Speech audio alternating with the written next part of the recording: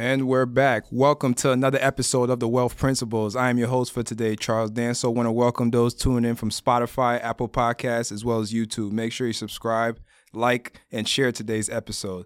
So what we're going to get into today, audience, this is something that a lot of people have been reaching out to me via DMs or email, trying to learn a little bit more about the stock market. So I kind of thought that, hey, let's do an episode today centered around stock market. What exactly is the stock? What exactly type of investments you can get into? What are options? Some people have been asking about what options are. We're going to cover all those and many more. I'm going to give you guys some insight into some stocks you may want to look at in the 2023 year and maybe enter in the 2024 year, and what the recession may spell for the market altogether. But before we get started, I want you guys to make sure you guys have a pen and paper for today, because today is going to be a lot of note taking, a lot of emphasis on certain terminology that you have to know if you want to be an investor in the market. We're going to teach you about real estate investments in the stock market, something that a lot of people have been asking me as well. So again, like I said, I'm going to give you guys a couple seconds to get a pen and pad ready or note taking if you guys are interested in today's episode. And again, like I said, you can share this with your friends, family, co-workers, whoever you think is valuable information to share with. Go ahead and do that. So before we actually get into the different investments to get into, I want to give a brief history of the stock market. What exactly is the stock market? Before we even start the history, by definition, the stock market is a set of exchanges and other venues where shares of publicly held companies are bought and sold.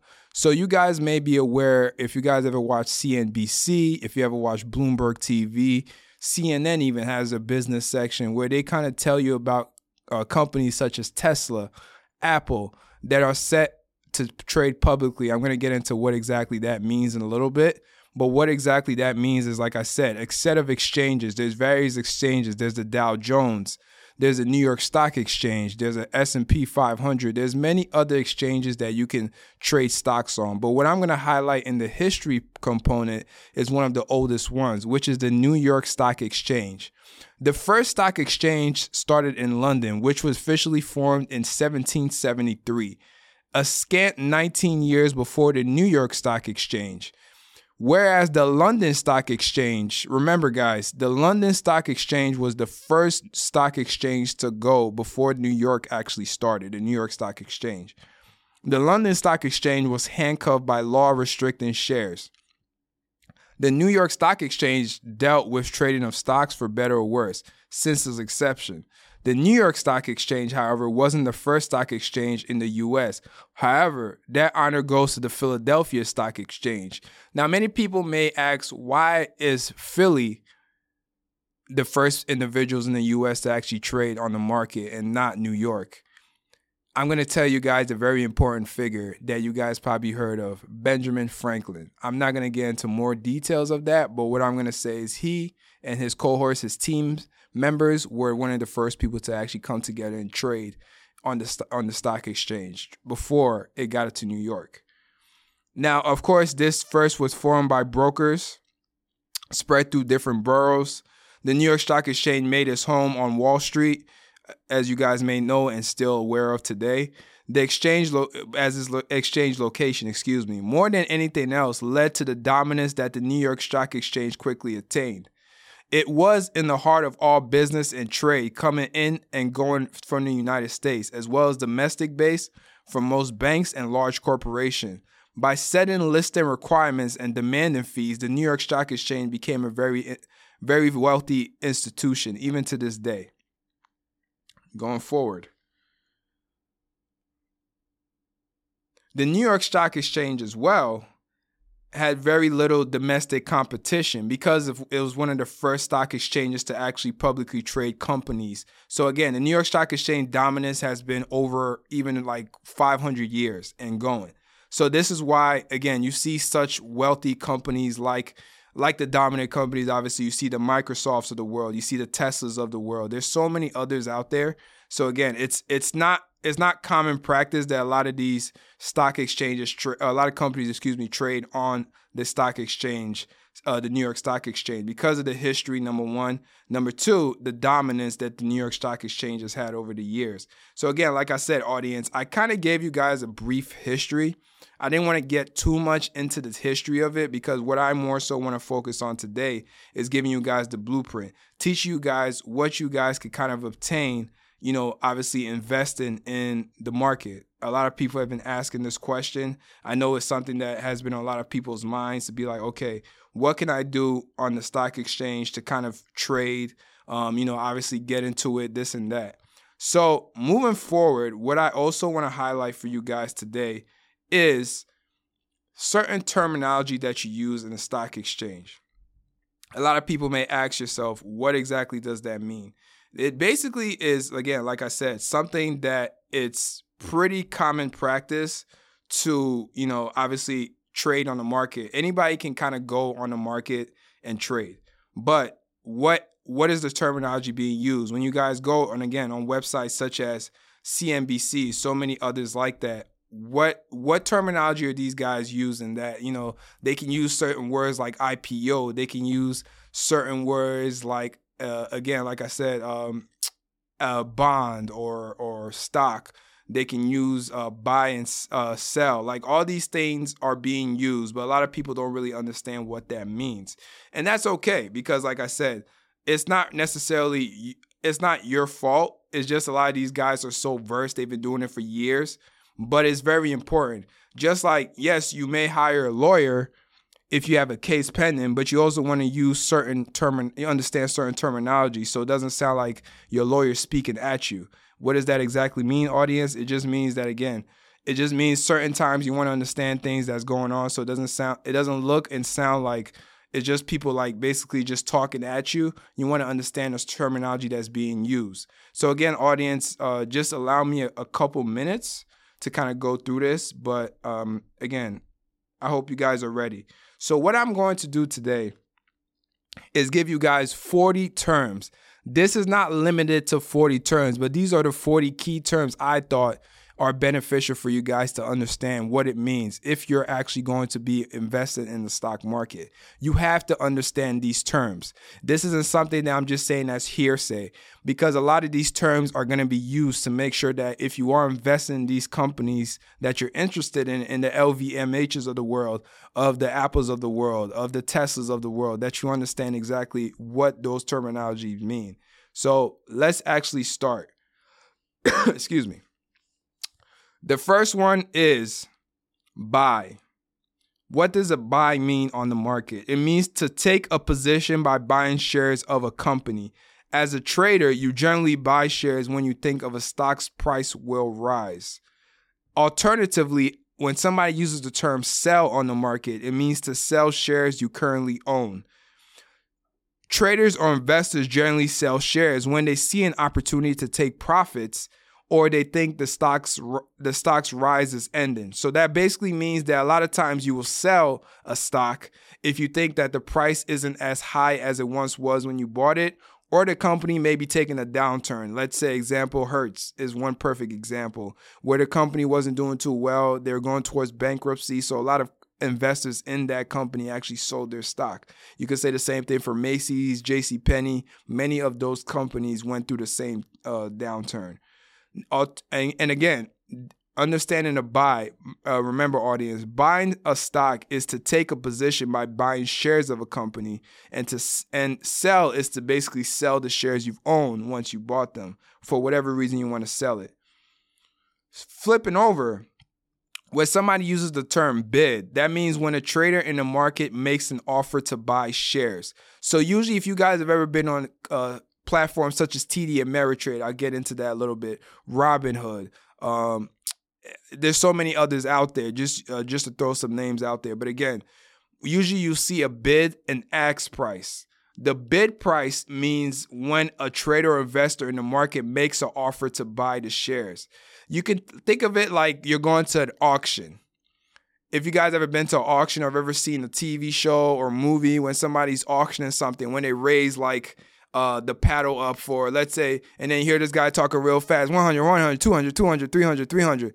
Think of it like that, but flipping it in the stock market. So basically a bid price is how much a stock price is basically is being offered to buy shares of. So basically, when a trader in the market makes an offer to buy the shares. So again, you're bidding against what the basically company or the stock of that stock price is going to be. So example, let's say Apple is trading at 100.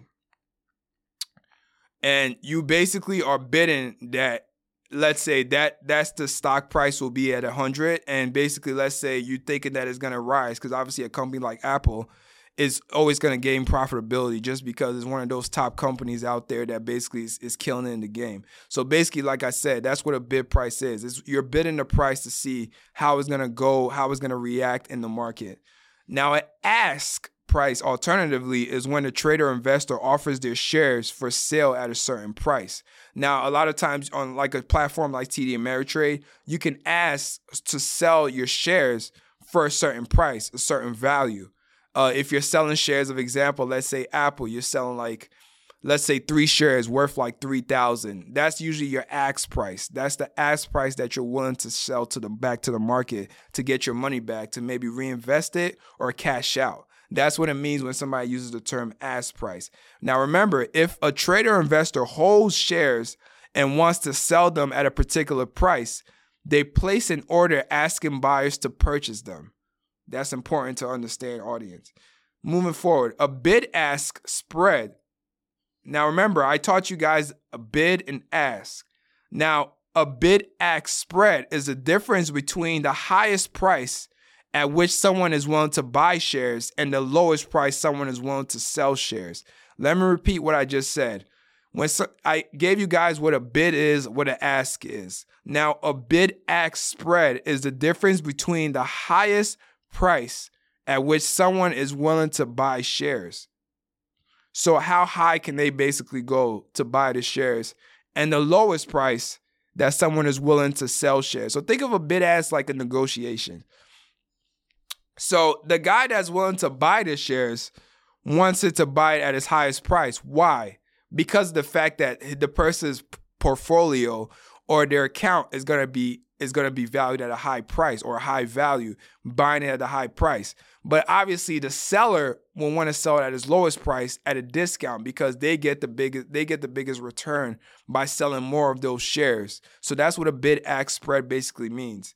Now, you guys have transitioned. You guys have heard of bull market and bear market. But I've learned that a lot of you guys don't understand what those two mean. But I think that's these two. If you guys are still with me, I hope you guys are still here. These two, when somebody uses the term bull market and bear market, is the most essential things you guys have to understand in the stock market. You have to understand what a bull market means and what a bear market means, because that affects your money in the market. That affects how your money is going to either rise or decrease. That's going to affect what type of companies are going to be going bankrupt soon, most likely, are going to be suffering based on market conditions. Like example, high inflation, obviously a recession coming up. All these things play a factor in these two terms. The first one is a bull market. That basically means where market conditions of stock prices are continuously rising. You want to be in the bull market, audience. Why? Because when a bull market is happening, stocks are high. Companies are making bank of money. Your stock is looking beautiful. The market is doing well. There's no recession coming up in the bull market, because that means that the value of the companies on the stock market are rising. It doesn't matter what sector they're in. They could be in pharmaceuticals. They can be in tech. All these things play a factor in the bull market. That basically means, like I said, a market condition where stock prices are continuously rising. Bull markets are characterized by optimism and excitement from traders and investors. I just gave you guys a definition or example of what that meant. Alternatively, when somebody uses the term bear market, as you guys probably are well aware of right now, that basically means where market conditions continuously fall. A lot of times, if you keep going down in a bear market, that's when you can hit a recession in the market. That's quote unquote recession, or even go towards a depression. Reason being is because in the bear market, stock prices will continuously fall. The value of your basically profit that you're made from the stock market is going to be falling at a high rate. So you guys want to be careful of being in a bear market. Be very, very careful. Another misconception a lot of people get is they think that because they're in a bear market, they can't buy stocks. Why can't you do that, audience? Think about it. If you're in a bear market, stocks prices tend to be cheaper. So alternatively, you actually want to buy or invest your money into stocks during the bear market. Think of it like a discount. Think of it like you're going to ShopRite or you're going to Costco and you have it on sale. Stock prices are more on sale during a bear market. So that doesn't mean that just because you're in a bear market where stock prices are falling, you shouldn't invest. Of course, you do your research. You make sure that you're investing in the right companies, but you can still buy. It doesn't affect you in any type of way. Excuse me. Bear markets are times when the outlook seems bleak for the company, industry, or overall economy. Traders and investors are less willing to buy stocks, like I just mentioned, and many are looking to sell. This causes prices to fall. But like I just gave you guys the blueprint, just because Tim is doing it doesn't mean that Jessica shouldn't. Because like I said, you take advantage of stocks or company stocks being at a discounted rate during a bear market. I myself take that advice. I buy more stocks during a bear market. The reason being is because markets always fluctuate. At some point, the market right now is going to go back in the bull market where you see positive impact. That shouldn't negate you from still investing into the stock market by any means. That's very important. Alternatively, a market order, when somebody uses the term market order, that just means when a stock market order provides instruction to buy or sell as quickly as possible at whatever price is currently available. Usually when somebody does a market order in an audience, it just means that it can be expensive if there's not enough volume. If you're going to trade penny stocks, never use market orders. I'll get into a little bit what that means. So that just means, again, like I said, the stock market, when you do a stock market order or market order, you're basically telling the market you want to buy or sell as quickly as possible at whatever price is currently available. Now, why would people want to buy or sell as quickly as possible? Some people look at it, for traders, if you're trading on the market, some people do it quickly because they're trying to make a quick buck. A lot of times, some people try to cash out. What was one of AMC or Acme, whatever, the movie conduit, that a lot of people were doing that. They were doing market orders. They were just buying and selling because they knew that for just a discounted price, the high value, they were just going to sell it and make a quick buck. A lot of people do market orders when they're trying to make a quick buck, or they're trying to just hold on to stock to just sell it off at a discounted rate for people. So that's just important. That's just what it basically means, audience, for those listening. Now, something else that's important to understand is a good till canceled order. Let me repeat, a good till canceled order. This basically means that the market order remains open until you complete the trade or cancel the order, also known as GTC order. So basically, let's say you buy stocks, but you don't have enough money on your portfolio. That just means that what that's going to tell the market is, okay, maybe you're not buying it right now, but I'm going to hold the shares that you bought in whatever company, let's say Apple. I'm just going to keep using them. And I'm going to hold that. The reason being is because maybe you're going to come back tomorrow or end of the day and purchase that stock. So that's what it means until you actually cancel that purchase price. It's going to be in your let's say cart. Let's say it's like you buying like clothes and you put it into a cart. So a good till cancel order is just basically what it means. It just means that you're buying different stocks, but you didn't actually click purchase. So it's just holding it for you. Now, a day order, this kind of applies more to traders. I'll get into more what that means in a little bit. But with a market order, if it isn't filled during the day, it is automatically canceled at market close. That's what a day order is. It just means you're purchasing stock during the day.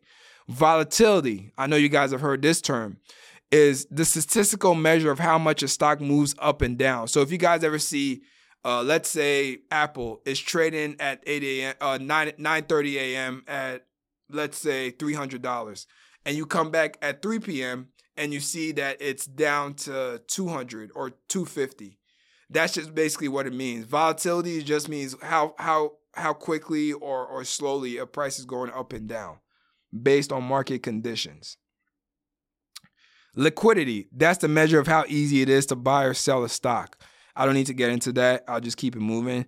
Trading volume is the number of shares being traded at a time. So when somebody uses the term going long, it just means you purchase stock shares hoping to profit from an increase in the stock price.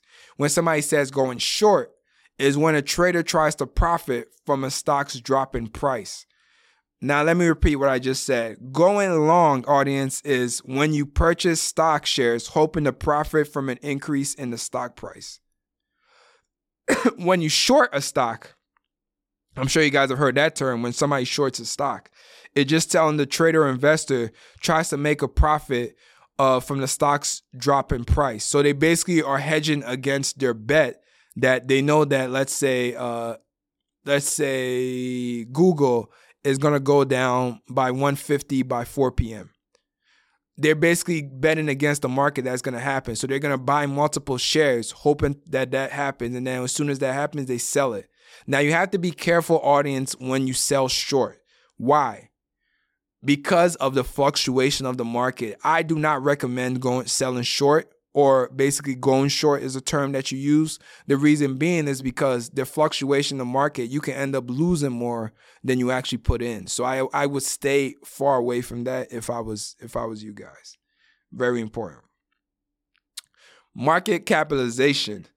That is just basically a market cap. So how valuable is a company? How valuable is Apple? When you guys hear Apple has a $2 billion market cap, it just means when you combine all the assets of Apple, that's how much the company will be valued at for investors. That's all it means. So let me give an example of how to calculate that. If a company has 1 million shares outstanding and the stock price is $10 per share, the market cap is 10 million. Now, what did I do? I multiplied 1 million times 100 at $10 a share. So 1 million, times 10, will give you the 10 million that you need. Sorry, I gave you guys some bad math there. Let me repeat what I just said.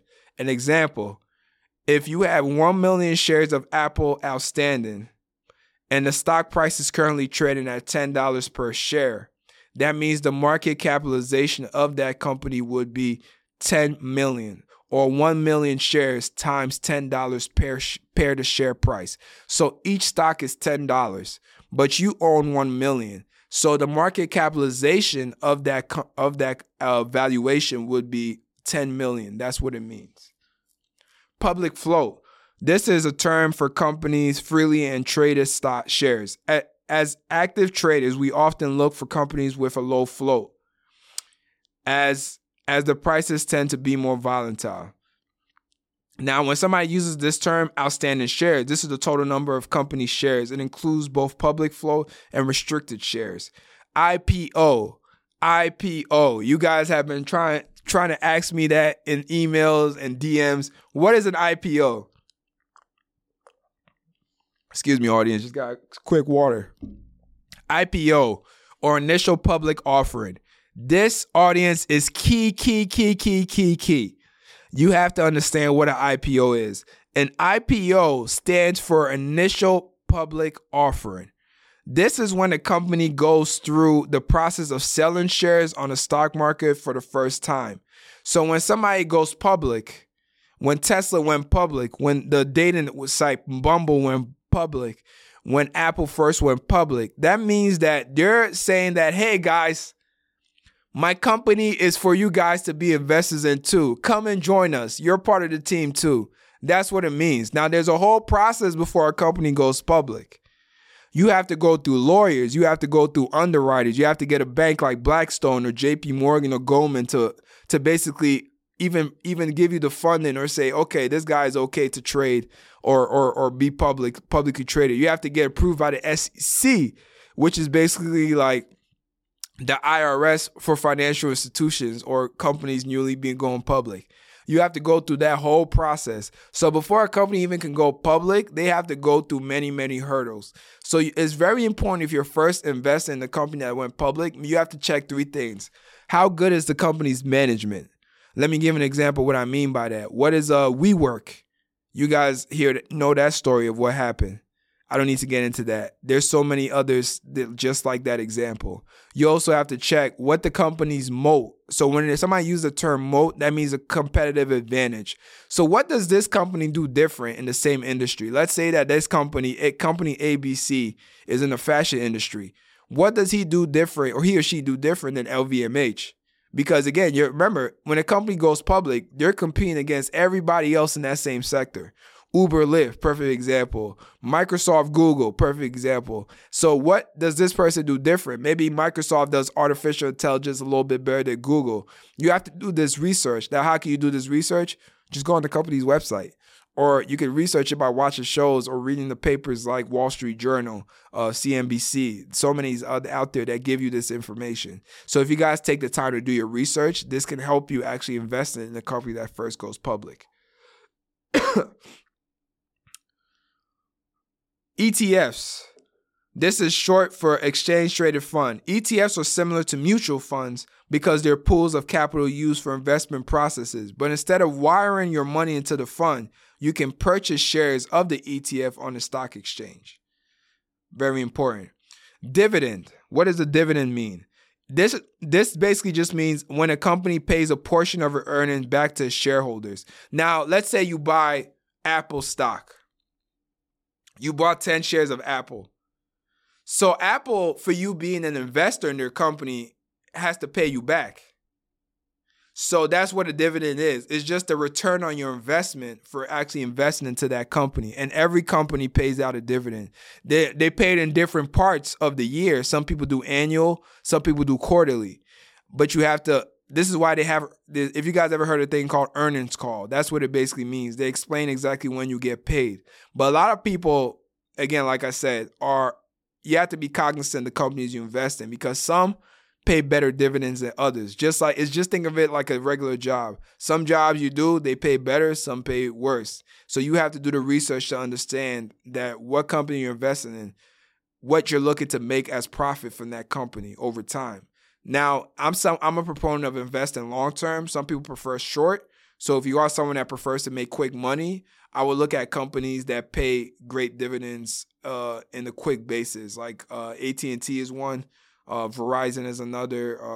There's other companies out there that pay good dividends. So I would kind of watch them to see like how they are paid out. I think Coca-Cola is another one, just a perfect example. So that's all out there. Stock exchange. Now, I kind of explained what a stock exchange is, but I'll just replay what exactly that means. It just basically means that when it is an entity where stocks are bought and sold. The most well-known stock exchanges are the New York Stock Exchange and the NASDAQ. I don't need to get more in detail with that. I explain what that is. Stock chart. A stock chart is a visual graph of stock price over time. Traders use stock charts to help them interpret a stock's price action and pattern. All important.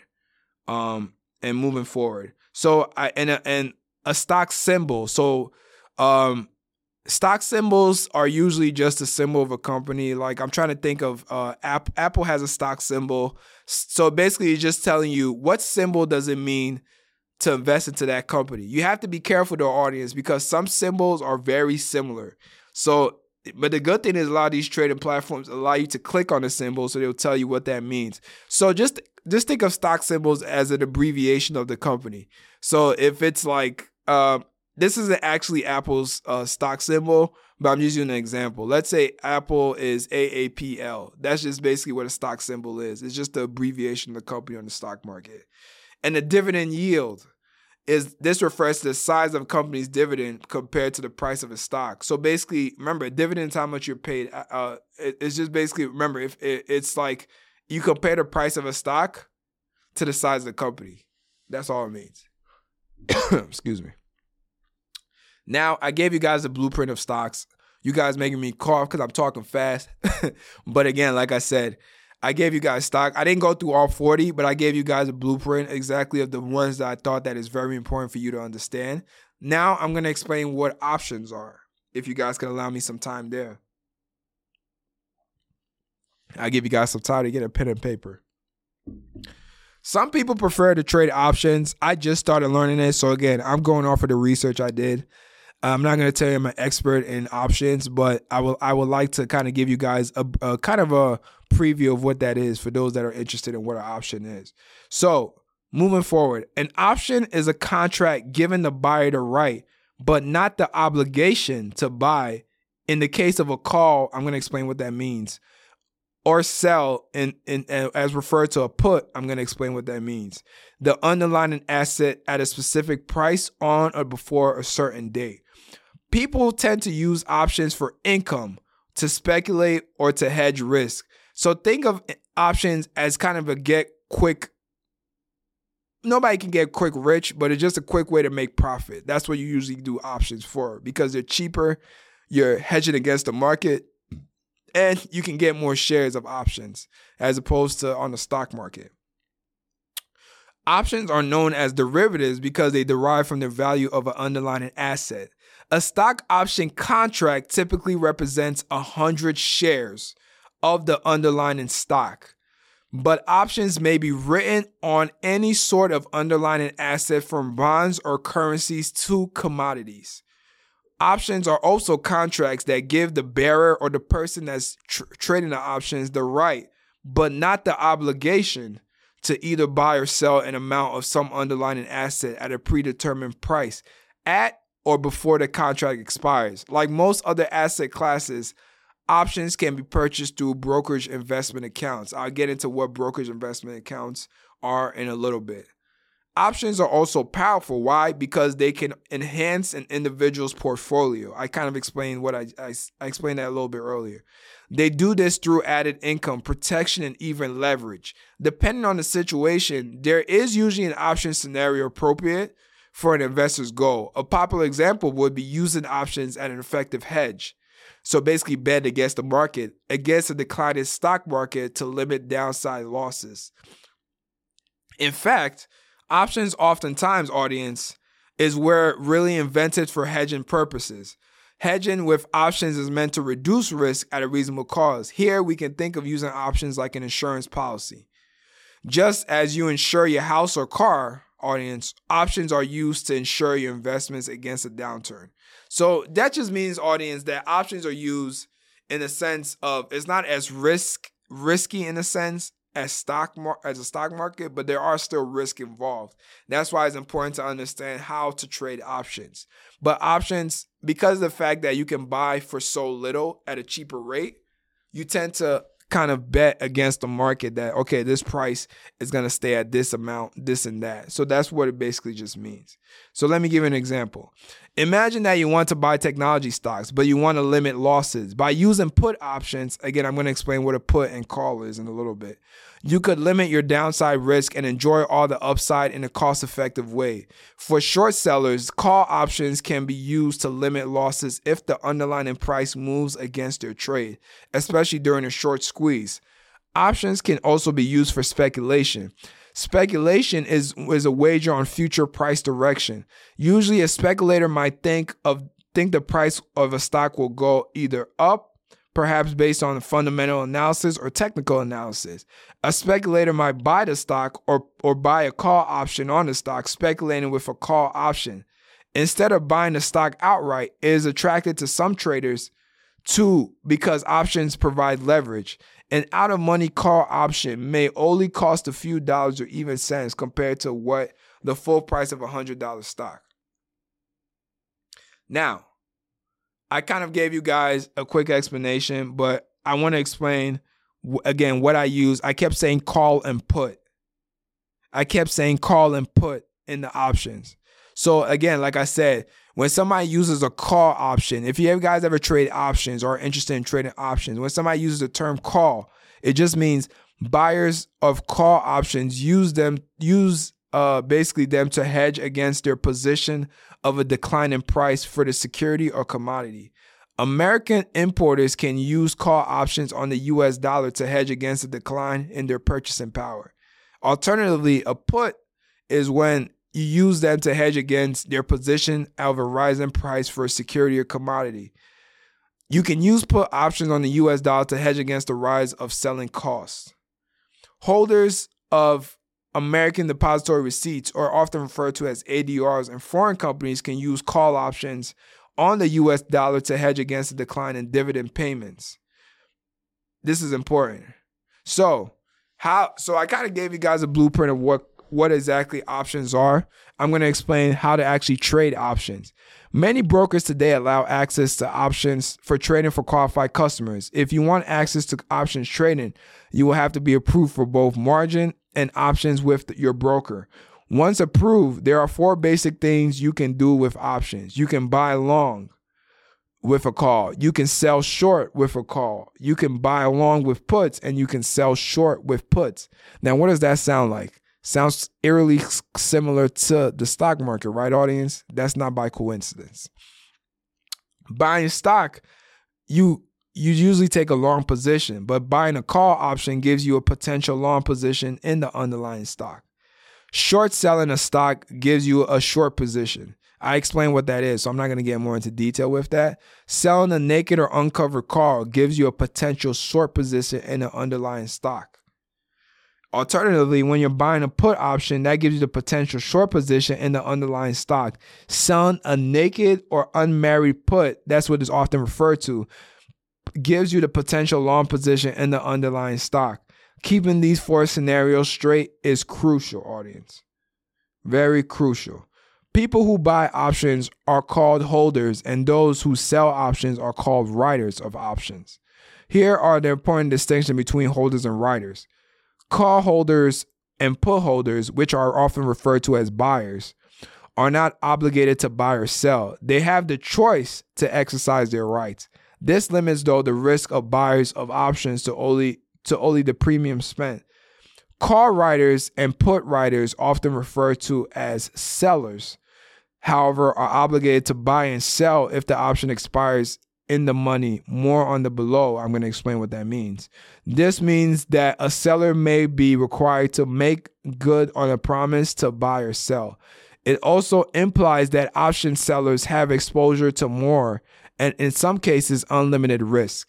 This means writers can lose much more than the price of options premium. Now, you guys are probably like, what the hell is this guy talking about right now? So let me just summarize it right now for you guys with a few terminology. A call option, as I explained, it gives the purchaser, which is you, if you're purchasing an option, the option to or right to buy shares of a stock or any other security at a fixed price. This price is called a strike price. When an investor buys a call option, the option is to buy is open for a set time period. It depends when that is. But you guys have to do your research for that to understand exactly when the expiration date is. When a call option, it will be voided. Though some options positions are automatically closed or exercised if they are in money. Standard option contracts are no more than 90 days. So basically anything past 90 days, if you're looking to do an option of a company, you're going to be out of luck. You have to, so that's why I say options is more like get rich quick or get money quick. That's how I look at options. So in a put option, alternatively, it gives the purchaser the right to sell shares of a stock at the strike price of a specified day. When getting to know puts and call definitions, it's important to remember that each one has a strike price and expiration date. When you guys are buying options, you need a strike price, which, remember, a strike price is basically gives the purchaser the option or right to buy shares of a stock or any other security at a fixed price. That's a strike price. And an expiration date. Those are the 2 things you need to be aware of when trading basically in the options. So in the strike price, with a call option or put option, the strike price is one of the most important trading terms to know. In a call option, the strike price is the price at which an investor may buy the underlying stock associated with the contract. In the put option, though, the strike price is the price at which they may sell the underlying stock. Let me explain that again. In a call option, if you guys are trading options, how you use a strike price is when the price at which the investor may buy the underlying stock associated with the contract. In the put option, the strike price is the price at which they may sell the underlying stock. The gap between the strike price and the actual price of a stock determines whether an investor is in the money or out of the money. So are you all in or are you out? Are you half-assing it or are you actually in? That's what it means. So In the money, if I was too vulgar in that, I'm going to explain what that means quickly. In the money, when somebody uses that term, is discussing stock movements. It's typical to think in terms of whether a stock price is up, down, or flat. With options, on the other hand, there's different language used to describe whether an investment is paying off or not. An option is in the money when the correlation between the strike price and the stock price is leaning in the buyer's favor. Which way this movement needs to go depends on whether they have a call option or put option, which I previously explained. With a call option, the buyer is in the money if the strike price is below the stock's actual price. Let's use an example. Let's say, for example, you placed a call option to purchase a stock at $50 per share, but the actual price is $60 per share. You'd be up or in the money by $10 a share. Why is that? Because you placed a call option to purchase the stock at $50 per share, but you actually ended up making more money because it actually is at $60. That's the actual price of the stock. So you actually ended up making $10 off of that in additional income. Put options, however, are the opposite. That's when the option buyer is in the money, but the put option of the strike price is higher than the actual price. Now, when you're out of the money, or I often refer to as out of luck, that's being out of money with a call put option means that the option buyer doesn't stand to reap any financial gain from exercising the option. Whether a call or put option is out of the money depends on the relationship between the strike price and the actual price. Now, I kind of gave you guys a little bit of what exactly that means. They also use similar terms as bid and ask price. So I kind of want to give you some pros and cons of option trading so you guys are aware. So option traders can often provide advantages and disadvantages for investors. When you're an option trader, the benefits of that is lower entry points, because unless an investor can purchase the fractional shares. So think of fractional shares of you buying different types of cereal. Let's say one cereal costs $10, one costs $13, one costs $11. So you have different options to buy different same stock price. The same company, at different stock price levels. You guys, Cash App was doing fractional shares, so you guys are aware of that. I don't think I need to get into what exactly that means. So when you purchase fractional shares, purchasing individual stock shares with a higher price points can get expensive. Investing in options, on the other hand, may be more accessible for investors with a limited amount of money to put into the market. So options, if you're not willing to pay $1,000 for Tesla, you can basically buy an option at $100 in Tesla. Now, the downside, there's downside protection for buyers. If the stock's price isn't moving in the direction of the buyer anticipated, they don't have to exercise their option to buy. This can limit losses. Unfortunately, unlike the stock market where you have to buy at the actual price that it's at. And there's also better flexibility. So an investor can control over exercising an option to capitalize on the stock rise or fall accordingly. An investor can exercise an option to buy or keep the shares or buy or resell them. Or they could just choose not to exercise the option at all. Now, some negatives with options is they can be risky for sellers. Why is that? Because when you're trading, it's risky. But trading options have the potential to be more so for investors on the selling side end of a contract. If an investor might end up being out of money or on the other option, so out of money, remember I mentioned, is when the price that you purchase for is actually more than what the actual price is in the stock market. So you end up losing money as opposed to you actually buying at a lesser price in options and the actual price is higher. So there's more risk in that when you could lose more money on that. So that's very important. So basically the takeaway here is when you trade options, it can be appealing to investors who think an asset price will either go up or down, or who will want to attempt to offset risk by assets that they own. But before an investor engages in options trading, it's a good idea to be familiar with what put and calls are and the terms that I gave you guys. So let me give you a quick example of trading options. Excuse me. Call and put options only function as effective hedges when they limit losses and maximize gains. Suppose you purchase 100 shares of company XYZ stock, betting that the price would increase to $20 therefore. Suppose you purchase 100 shares of company XYZ option. stock, betting that the price will increase to $20. Therefore, your total investment is $1,000. To hedge against the risk that the price might decline, you purchase one put option. Each option contract represents 100 shares of the underlying stock with a strike price of 10. I explained what a strike price is for those listening, so I don't need to get into that. So each is worth $2 or a total of 200. Now you might be thinking, what is that exactly does that mean? So if you guys have been paying attention or listening and you guys do the calculation, you'll figure how I did that. Now, I want to transition a little bit because I don't want to stay too much on just stocks and options. I also want to get into what type of brokerages or different platforms that you can actually purchase a lot of these stocks or options on. Now, this isn't limited to just these platforms. There's many other platforms out there, but these are some that I liked that I wanted to share with you by just sharing the pros and cons. So what are pros? Some pros for Fidelity Investments. This is one that I like. This is best for a broker or someone that's looking to trade ETFs, and it's low cost. Now, what are the pros for Fidelity trading platform? It's committed to eliminated common account fees. It has a strong portfolio analysis and account features. It has excellent order execution. It's powerful for active trader pro platform. It has direct indexing, fractional share trading for over 7,000 US stocks and ETFs. So you can buy fractional shares at any price. You can buy stock prices at any price with fractional shares.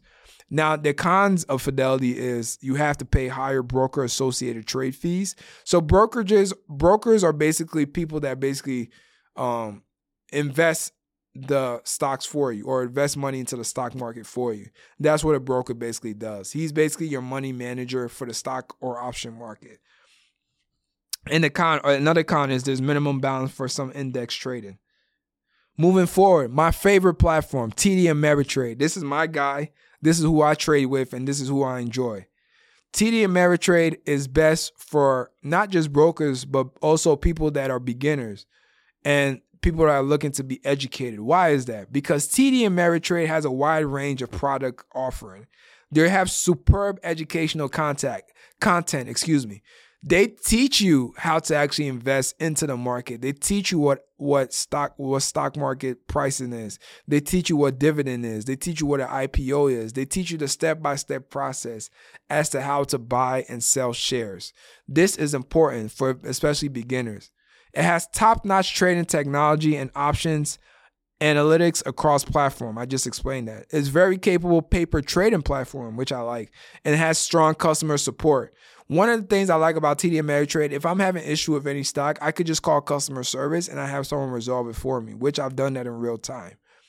The problem with platforms like Robinhood that I used to remember that they used to have issues with, you would call a number that they give you as customer service and nobody ever picked up the damn phone. So if you're having issues with, let's say, a company that you're looking to purchase or money issues in terms of your money being held in the market, you can't call anybody to help resolve that. And it takes so long if you send an email for them to get back to you. With TD Ameritrade, they usually do it same day. And I've had experiences like that, which is why I love TD Ameritrade, and that's one of my favorite platforms. Now, some of their account fees can be relatively high, so you have to be careful of that with TD Ameritrade. And they don't really offer fractional shares. I think that's subject to change. If it hasn't changed already, you have to do more research on that. And it must opt for automatic cash sweep. So cryptocurrency trading also through OTC trusts, ETFs, or mutual funds and Bitcoin features only is how you can trade cryptocurrency. So, and those are the ones I kind of like, and that's kind of what I just wanted to highlight for you guys. So let's get into REITs. So what are REITs? REITs are real estate investment trusts. They're companies that own or finance income-producing real estate across a range of property sectors. These real estate companies have to meet a number of requirements to qualify as REITs. So REITs are just real estate on the stock market. Most REITs trade on major stock exchanges, and they offer a number of benefits to investors. Fundrise is a trading platform for REITs. They offer low minimum investment. They're open to all investors. They're easy to use website, and they have investment retirement accounts available. Now, the thing I don't like about Fundrise is they're very highly liquid or hard to cash investment. So you can't really cash out on the properties or the real estate investment trust that you buy. Their fees can be difficult to understand, and you feel like you're getting cheated sometimes. So you got to be careful of that also. And they have complex investments that require investment due diligence. I would contact your investment manager if you have one. I would even contact an attorney sometime because when you look at contract attorneys, they can kind of explain what you kind of have to give up to invest into a lot of these real estate investment trusts. So I would do research on that. But why do we like it? Why do I like Fundrise? Fundrise is an online real estate company that lets average investors buy into private commercial and residential properties by pulling their assets through an investment platform. The company offers e-REITs or real estate funds that don't trade on a public exchange. Another one that is out there for REITs is Realty Mogul. What are the positives of this platform? The REIT products are open to non-accredited investors. So that just means that anyone can kind of go on there and invest in them. They have buyback programs that can act liquidity to cash out quicker. They have high targeted rates of return. Now, the issues I don't like with this one is they have high investment minimums. So you can only they cap you at a certain limit. They have complex fee structures and vary investment, relatively short track record. But why do we like it overall? They offer investments for accredited and non-accredited investors alike, but the complexity of its earnings, particularly when it comes to fees and liquidity, may turn off those who dislike reading fine print. What did I say in the last one with Fundrise? Contact your investment broker if you have one, or if you have an attorney that can look over these contracts with you, because like any real estate property, even if it's on a digital landscape, you want to make sure the money that you're putting in is going to the right places and you're getting the right returns. If your property isn't making money, or an investment property you bought online isn't making money, what is the real point of that investment? So it's very important. Now, I want to wrap this up with the last couple minutes I have left with what is the outlook for 2023? I gave you guys the blueprint right now. Excuse me, let me just drink some water real fast. I gave you guys the blueprint. I've spoken on here for getting to almost 45 minutes to an hour, giving you guys what stocks are, different terms to understand, options, different option terminology to understand. Real estate investing, if you don't want to actually do it from the physical aspect, you can go online and actually purchase real estate properties and still make the same money as someone that's doing it in person. These are all the things I wanted to give you guys. Now, I want to wrap this up by looking at the industries you want to look at in 2023. Now, I'm not giving investment advice. This is a disclaimer. I am not giving you guys investment advice. So I am not a professional in that sense. I'm not a financial advisor. I'm not registered or licensed in that. I'm just giving you guys just based on research and the outlook of what I see. And this is what the different platforms I like going into this year. Fintech, what does that mean? Digital trading platforms like PayPal. You have Cash App, you have Zelle, all these things. And now you see banks like Bank of America, Chase trying to compete. Why is that? Because a lot of us do banking online. We're our generation, we're lazy. We don't want to go and go into the bank physically when we can do it over the internet. And I believe the generation coming up is actually just going to do online banking at like a almost 95% rate. So at this point, you have a lot of these trading platforms, a lot of these banks trying to transition into online cash purchasing or cash sending platforms. So I would look at fintech such as PayPal. That's one. I like PayPal, because that's one of the main ones, especially when you do business transactions and stuff like that. Block, formerly known as Square. This is Jack Dorsey, the former co-founder of Twitter. That's his platform. I like him as well. I like his company as well. Bank of America, TBD, but they're going to be having some fintech coming there. So that's what I would look at. Also, I would look at pharmaceuticals like Moderna. You have others out there that you want to look at as well.